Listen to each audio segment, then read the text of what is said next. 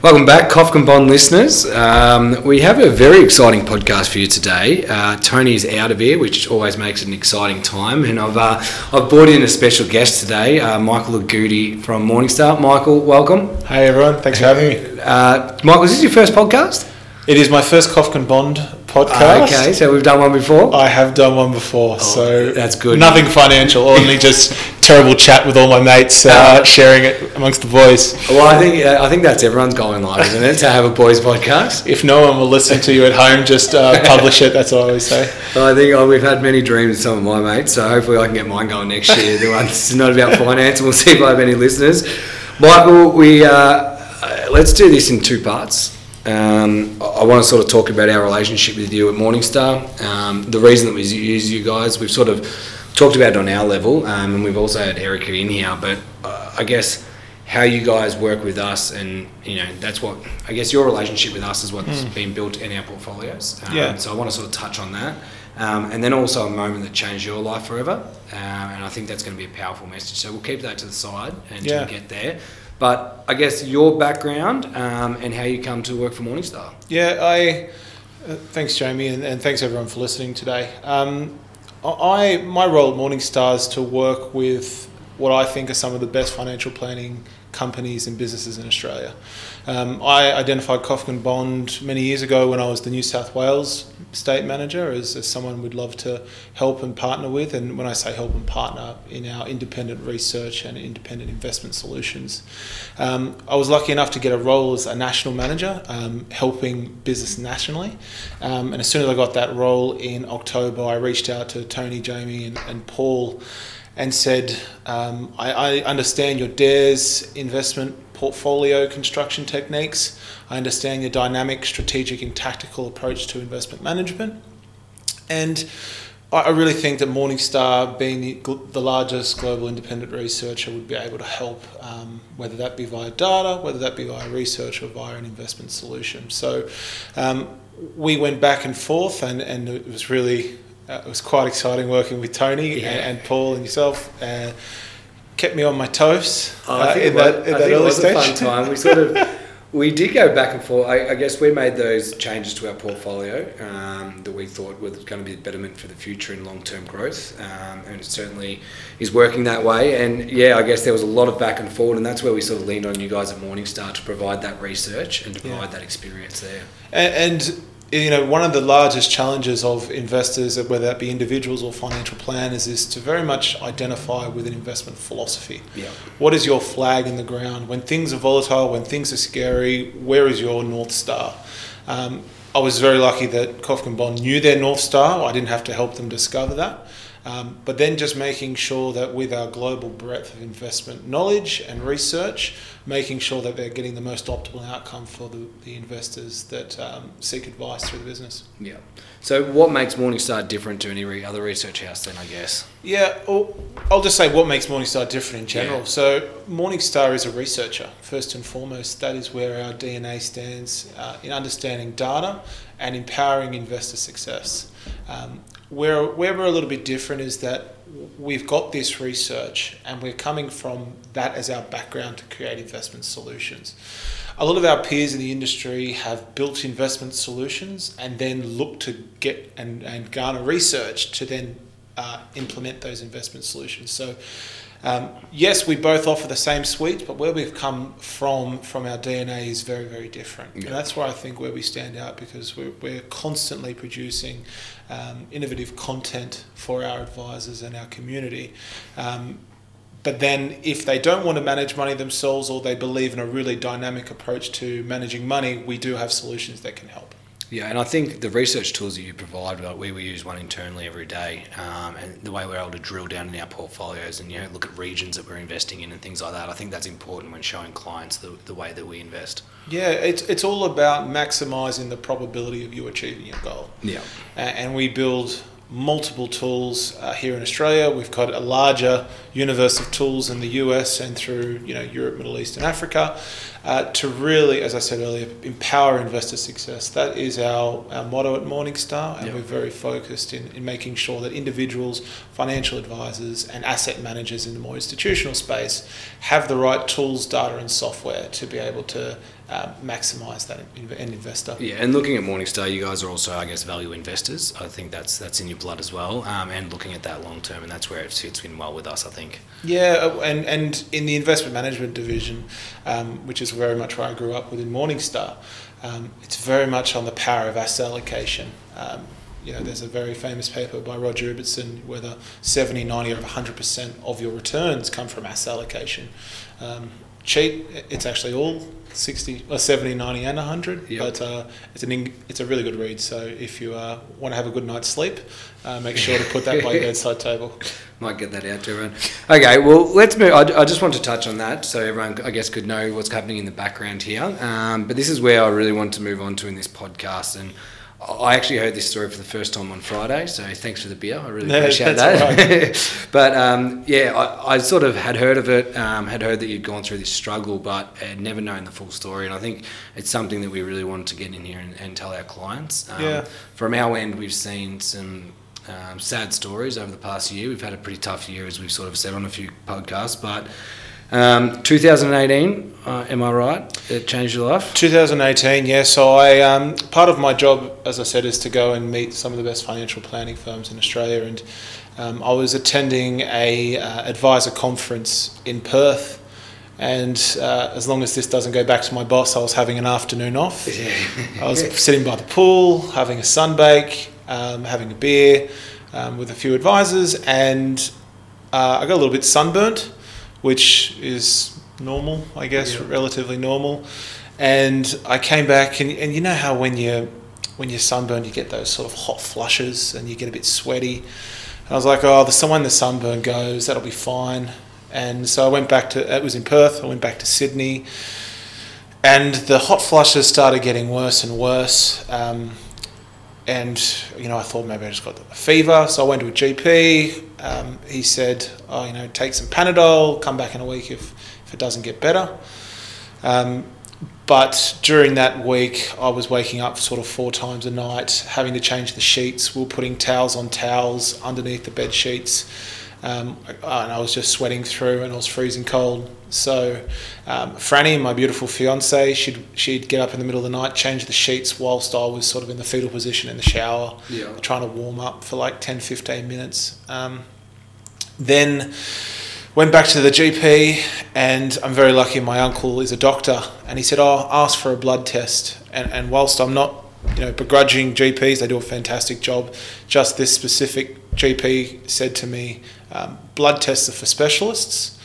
Come back in another week and with some more Panadol. And I was very lucky that my uncle pressed at that point in time and said, bugger that. You're getting a blood test. I'll give you the blood test. So I just went to my local pathology people, and it came up that I had some really significant infections in my blood, and that could have been a multitude of different things. At this point, it could have been... it could have been anything at this point. I was just about to go on a national roadshow with Morningstar. We're going to go visit close to 1,200 different advisors nationally, and I was going to present.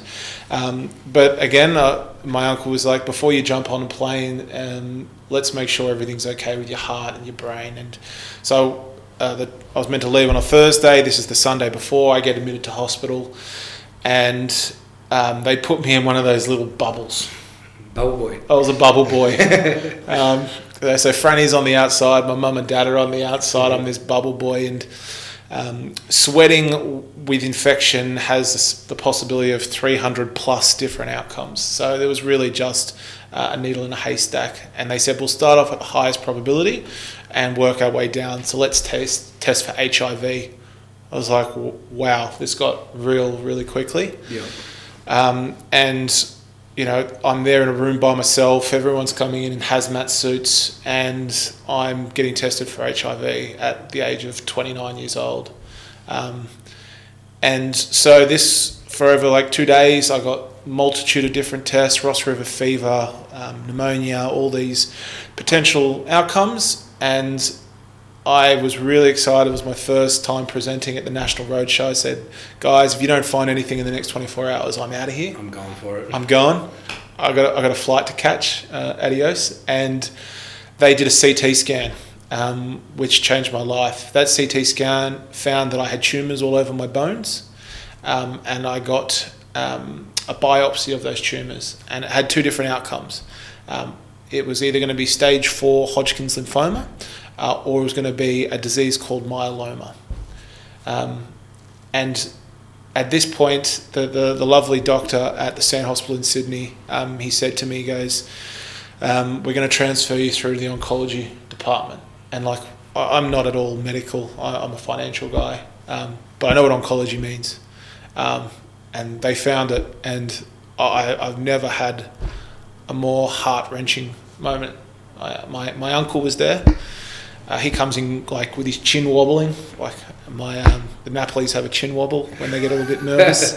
And I messaged Fran, and I said, I got cancer. And so sorry guys. Take your time, mate. Well, yeah. So she rushed to the hospital. My uncle called my mum and dad, and we all just sat there. How long was the wait in that regard? Well, it took a week to get the biopsies. Wow. And so all my uncle said is don't research it, because there's cancers and there's cancers. But let's get our results, and then we'll figure it out from there. So did you manage to stay off your phone? I did, because I'm too scared of my fiance. Lucky you had her, because I did. My patience would have been shocking. God. So she came into the hospital. She sat next to me. My mum sat next to me. And I got the best news possible. It was stage 4 Hodgkin's lymphoma, which... Yeah, you explained I know that sounds weird. When you first explained this to me on Friday, you mentioned the same thing. I got the best news possible. I have stage 4, and I'm like, the way that sounds, it doesn't sound like the greatest news. It doesn't, but...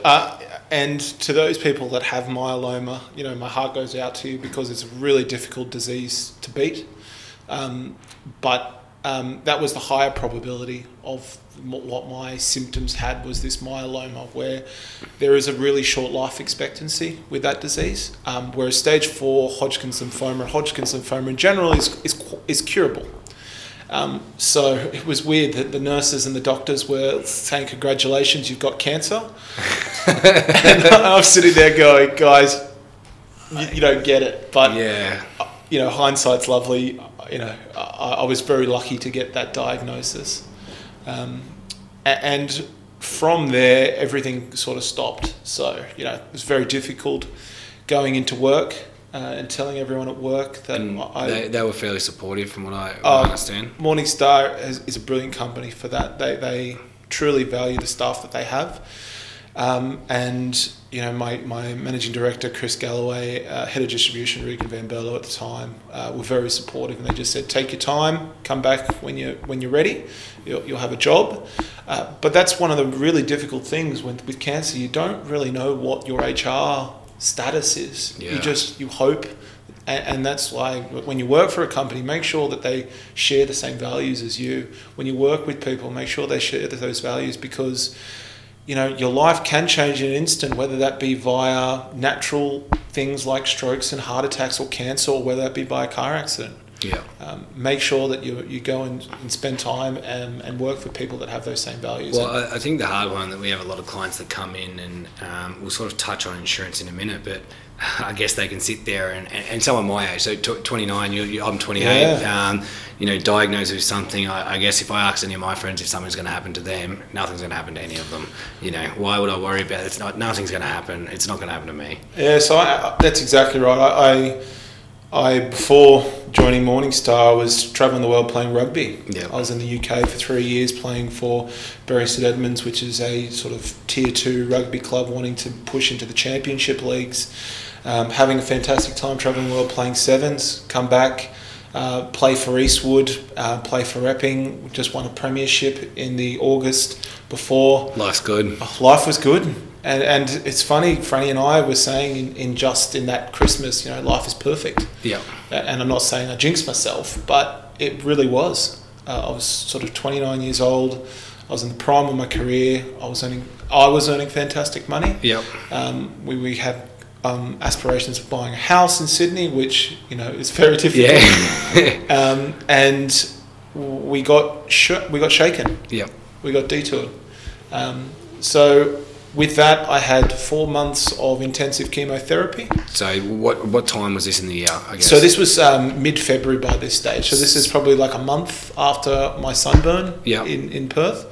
And so you start your treatment plan, which is going to be 4 months. Yeah, it was the 15th of February because I remember we had Valentine's Day in the hospital and I got my stage 4 news back. And I got my dad to buy Franny some flowers whilst we're in hospital. Oh, you're still romantic, even when it's all going on. Mate, if you ever meet Fran, I'm batting way above my average. I need all the... Don't forget a date. I need all the help I can get. So, so 15th of February, I got transferred to RPA and to someone who's very dear to me, Dr. Larson, out of RPA, who is one of the haematologists there. And they put me on track. I had tests, I had bone marrow tests, I had oxygen tests, I had everything. And they put me on what they call an escalated BIACOP, which is a really intense form of chemotherapy over a 4-month period with the potential outcome of a cure. And because I was young, because I was fit, because I said, I'm focused on this, they chose that as the best form to give me the highest probability of a cure. And I sat there and I was at many crossroads through this, and I said, there's 2 ways I could go about this. The first way is I could be the absolute prick to the doctor, question him on every possible decision there was, and make his interaction with me the worst possible thing, that when he sees my name on a chart, he's going to cringe. That was one option. Or fully submit. Just say, I know your qualifications, I know what you're doing, I know that you're credible in this industry, fix me.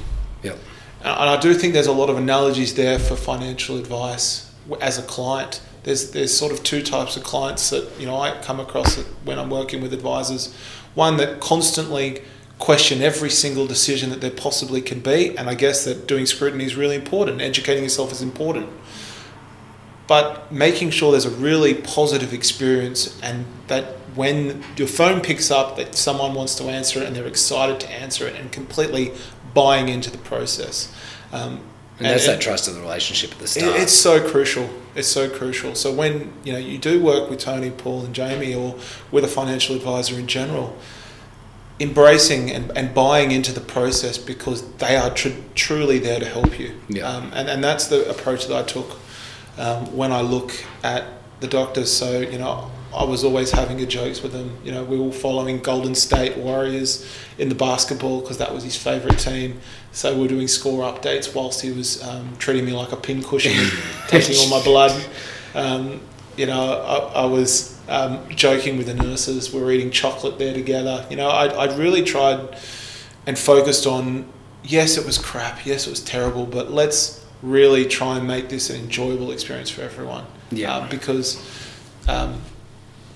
you can't be selfish. Because yes, it is crappy, something that's happening to you, but there's a lot of people that care about you, and they're also passively feeling it as well. So try and make it as happy as possible. So 4 months of treatment. How does that hit the bank balance? Yeah, good point. So if Medicare, first and foremost, saved me from the chemotherapy costs. The cost of chemotherapy alone would have been about $150,000 if I went privately. I think when they say the lucky country, we are in that regard. Like, we went over the States, and that was one of the first things they asked, what's this Medicare? And you explain it, and it's wow. Like, it does save lives in that sense. Oh, absolutely brilliant. But I do earn more than Franny. It's just the way it is in our relationship. And if, just say hypothetically, we were blessed to have income protection. And if we didn't, we would have severely struggled, because the medications alone were $1,000 a week on top of Medicare, because they're the chemotherapy tablets and the steroids that I had to go home and take on a nightly basis. They were $1,000 a week. Plus, we live in Sydney and we're renting. That's $700 a week that we pay in rent. We don't have any children, but if we did, we'd have to have childcare costs or keeping them alive costs. Yeah. We would have had to have food. We would have had to have utilities. We didn't have any children, but we had all those costs, and we would have been, negative $200-300 a week if we just lost my income. As I said, I was very lucky to have income protection. Working with financial advisors in Sydney, they said it is the third largest asset that you have is the future potential of your salary. Yeah. Why are you being so negligent? And when people say it like that, it's scary. I'm going to insure my car that's $20,000, but not yourself. But I'm not going to insure myself. Like how silly is that? So I did get income protection. Upon reflection, I would have loved to have had trauma. Yeah, I guess. Or critical illness, which is, I guess, when you have a stroke, heart attack, or cancer. We look at Cough and Bond. That's probably the one we see as most important as well. I guess it's getting that lump sum up front to help with those costs, while also supplementing because especially like if you had a mortgage as well, there's that cost as well. Renting in Sydney is just as much anyway. Crazy. But one of the girls that was getting treatment with me, she did have trauma insurance, and her saying was, well, at least I got a house when I got diagnosed with cancer. This was like, you're killing me. Here I am, I'm still renting, you got a house and you got the same bloody outcome. So I mean, that's a jovial way of expressing trauma insurance, but I can speak for myself. If I'm 29 years old, last thing I do is to come back from a conference expecting to have stage 4 cancer. Yeah. And we did a lot of studies because they wanted to make sure mentally that we're tracking well. And they say that the number one stress during cancer is not the disease, it's actually financial stress. And the amount of stress that puts on the relationship, that puts on the positive mindset that you need to get through one of the more deadly diseases truly affects the probability of you actually beating the disease. I can't speak more than the power that the income protection gave me and Fran, the security it gave me, the flexibility it gave me to allow Fran not to be my fiance, the breadwinner, the cleaner, the cook, because I was just sitting there in the fetal position hoping not to die. That was my job, not dying. She tried to do everything else with the help of my mum and my dad. But some of us aren't fortunate enough to have a mum or a dad that's nearby or that has the ability to also stop work. And I'm sure there are a lot of people like me that I don't want to depend on people. Yeah. I'm of the age where I should be able to stand on my own 2 feet. I should be able to support my family. And if I didn't have income protection, I lose all that. And that's a big conversation here, I guess. When you are talking to the younger generation and my age, I guess it's about investing now. And I want to earn money. I want to get to here. But we're saying earn money, but you need to protect that income as well. Yeah, as I said, it's a third largest asset that someone will have. They'll have their house, they'll have their superannuation, and they'll have their future potential of earnings. Yeah. So how long were you off for that entire process? Yeah. So I was off. As I said, February 15th to June 30. I can't take the financial man out of me. So June 30 was my last treatment, and I was swollen. I'd gone through the walls. I lost 16 kilos in that month of January to February, and then I put on 30 kilos with all the drugs as they pumped me full of everything. And I was bald, I was ugly, I was gummy, I was everything. But I beat it. Yeah. I'm still a bit bald. Actually, still the first time I met you, I was saying it was interesting. I just thought you were bald. I thought I was like, well, that's his look. And then you told me you used to have one of the greatest afros going around. Geez, I had a beautiful afro. If anyone from knows Willie Mason, I was a dead ringer for Willie Mason. He's not a very good looking fella either. So, but I mean. There are some side effects that I've come out of it. The hair, who cares? Yeah. I've got the battle scars, as most people that go through chemotherapy. There are issues that come, but I live to fight another day. I feel like I've got a duty One of the first things, like, we're all superheroes, especially 29-year-olds. Yep. My friends as well, because we're rugby union guys. I'm a second rower. We're forwards. We just run into rucks and ruck each other and smash each other. Nothing can ever go wrong. It went wrong. Yeah. And everyone's sort of re-evaluated things. What matters most, first and foremost, family, friends, and then how do I maximise and protect them through all these things.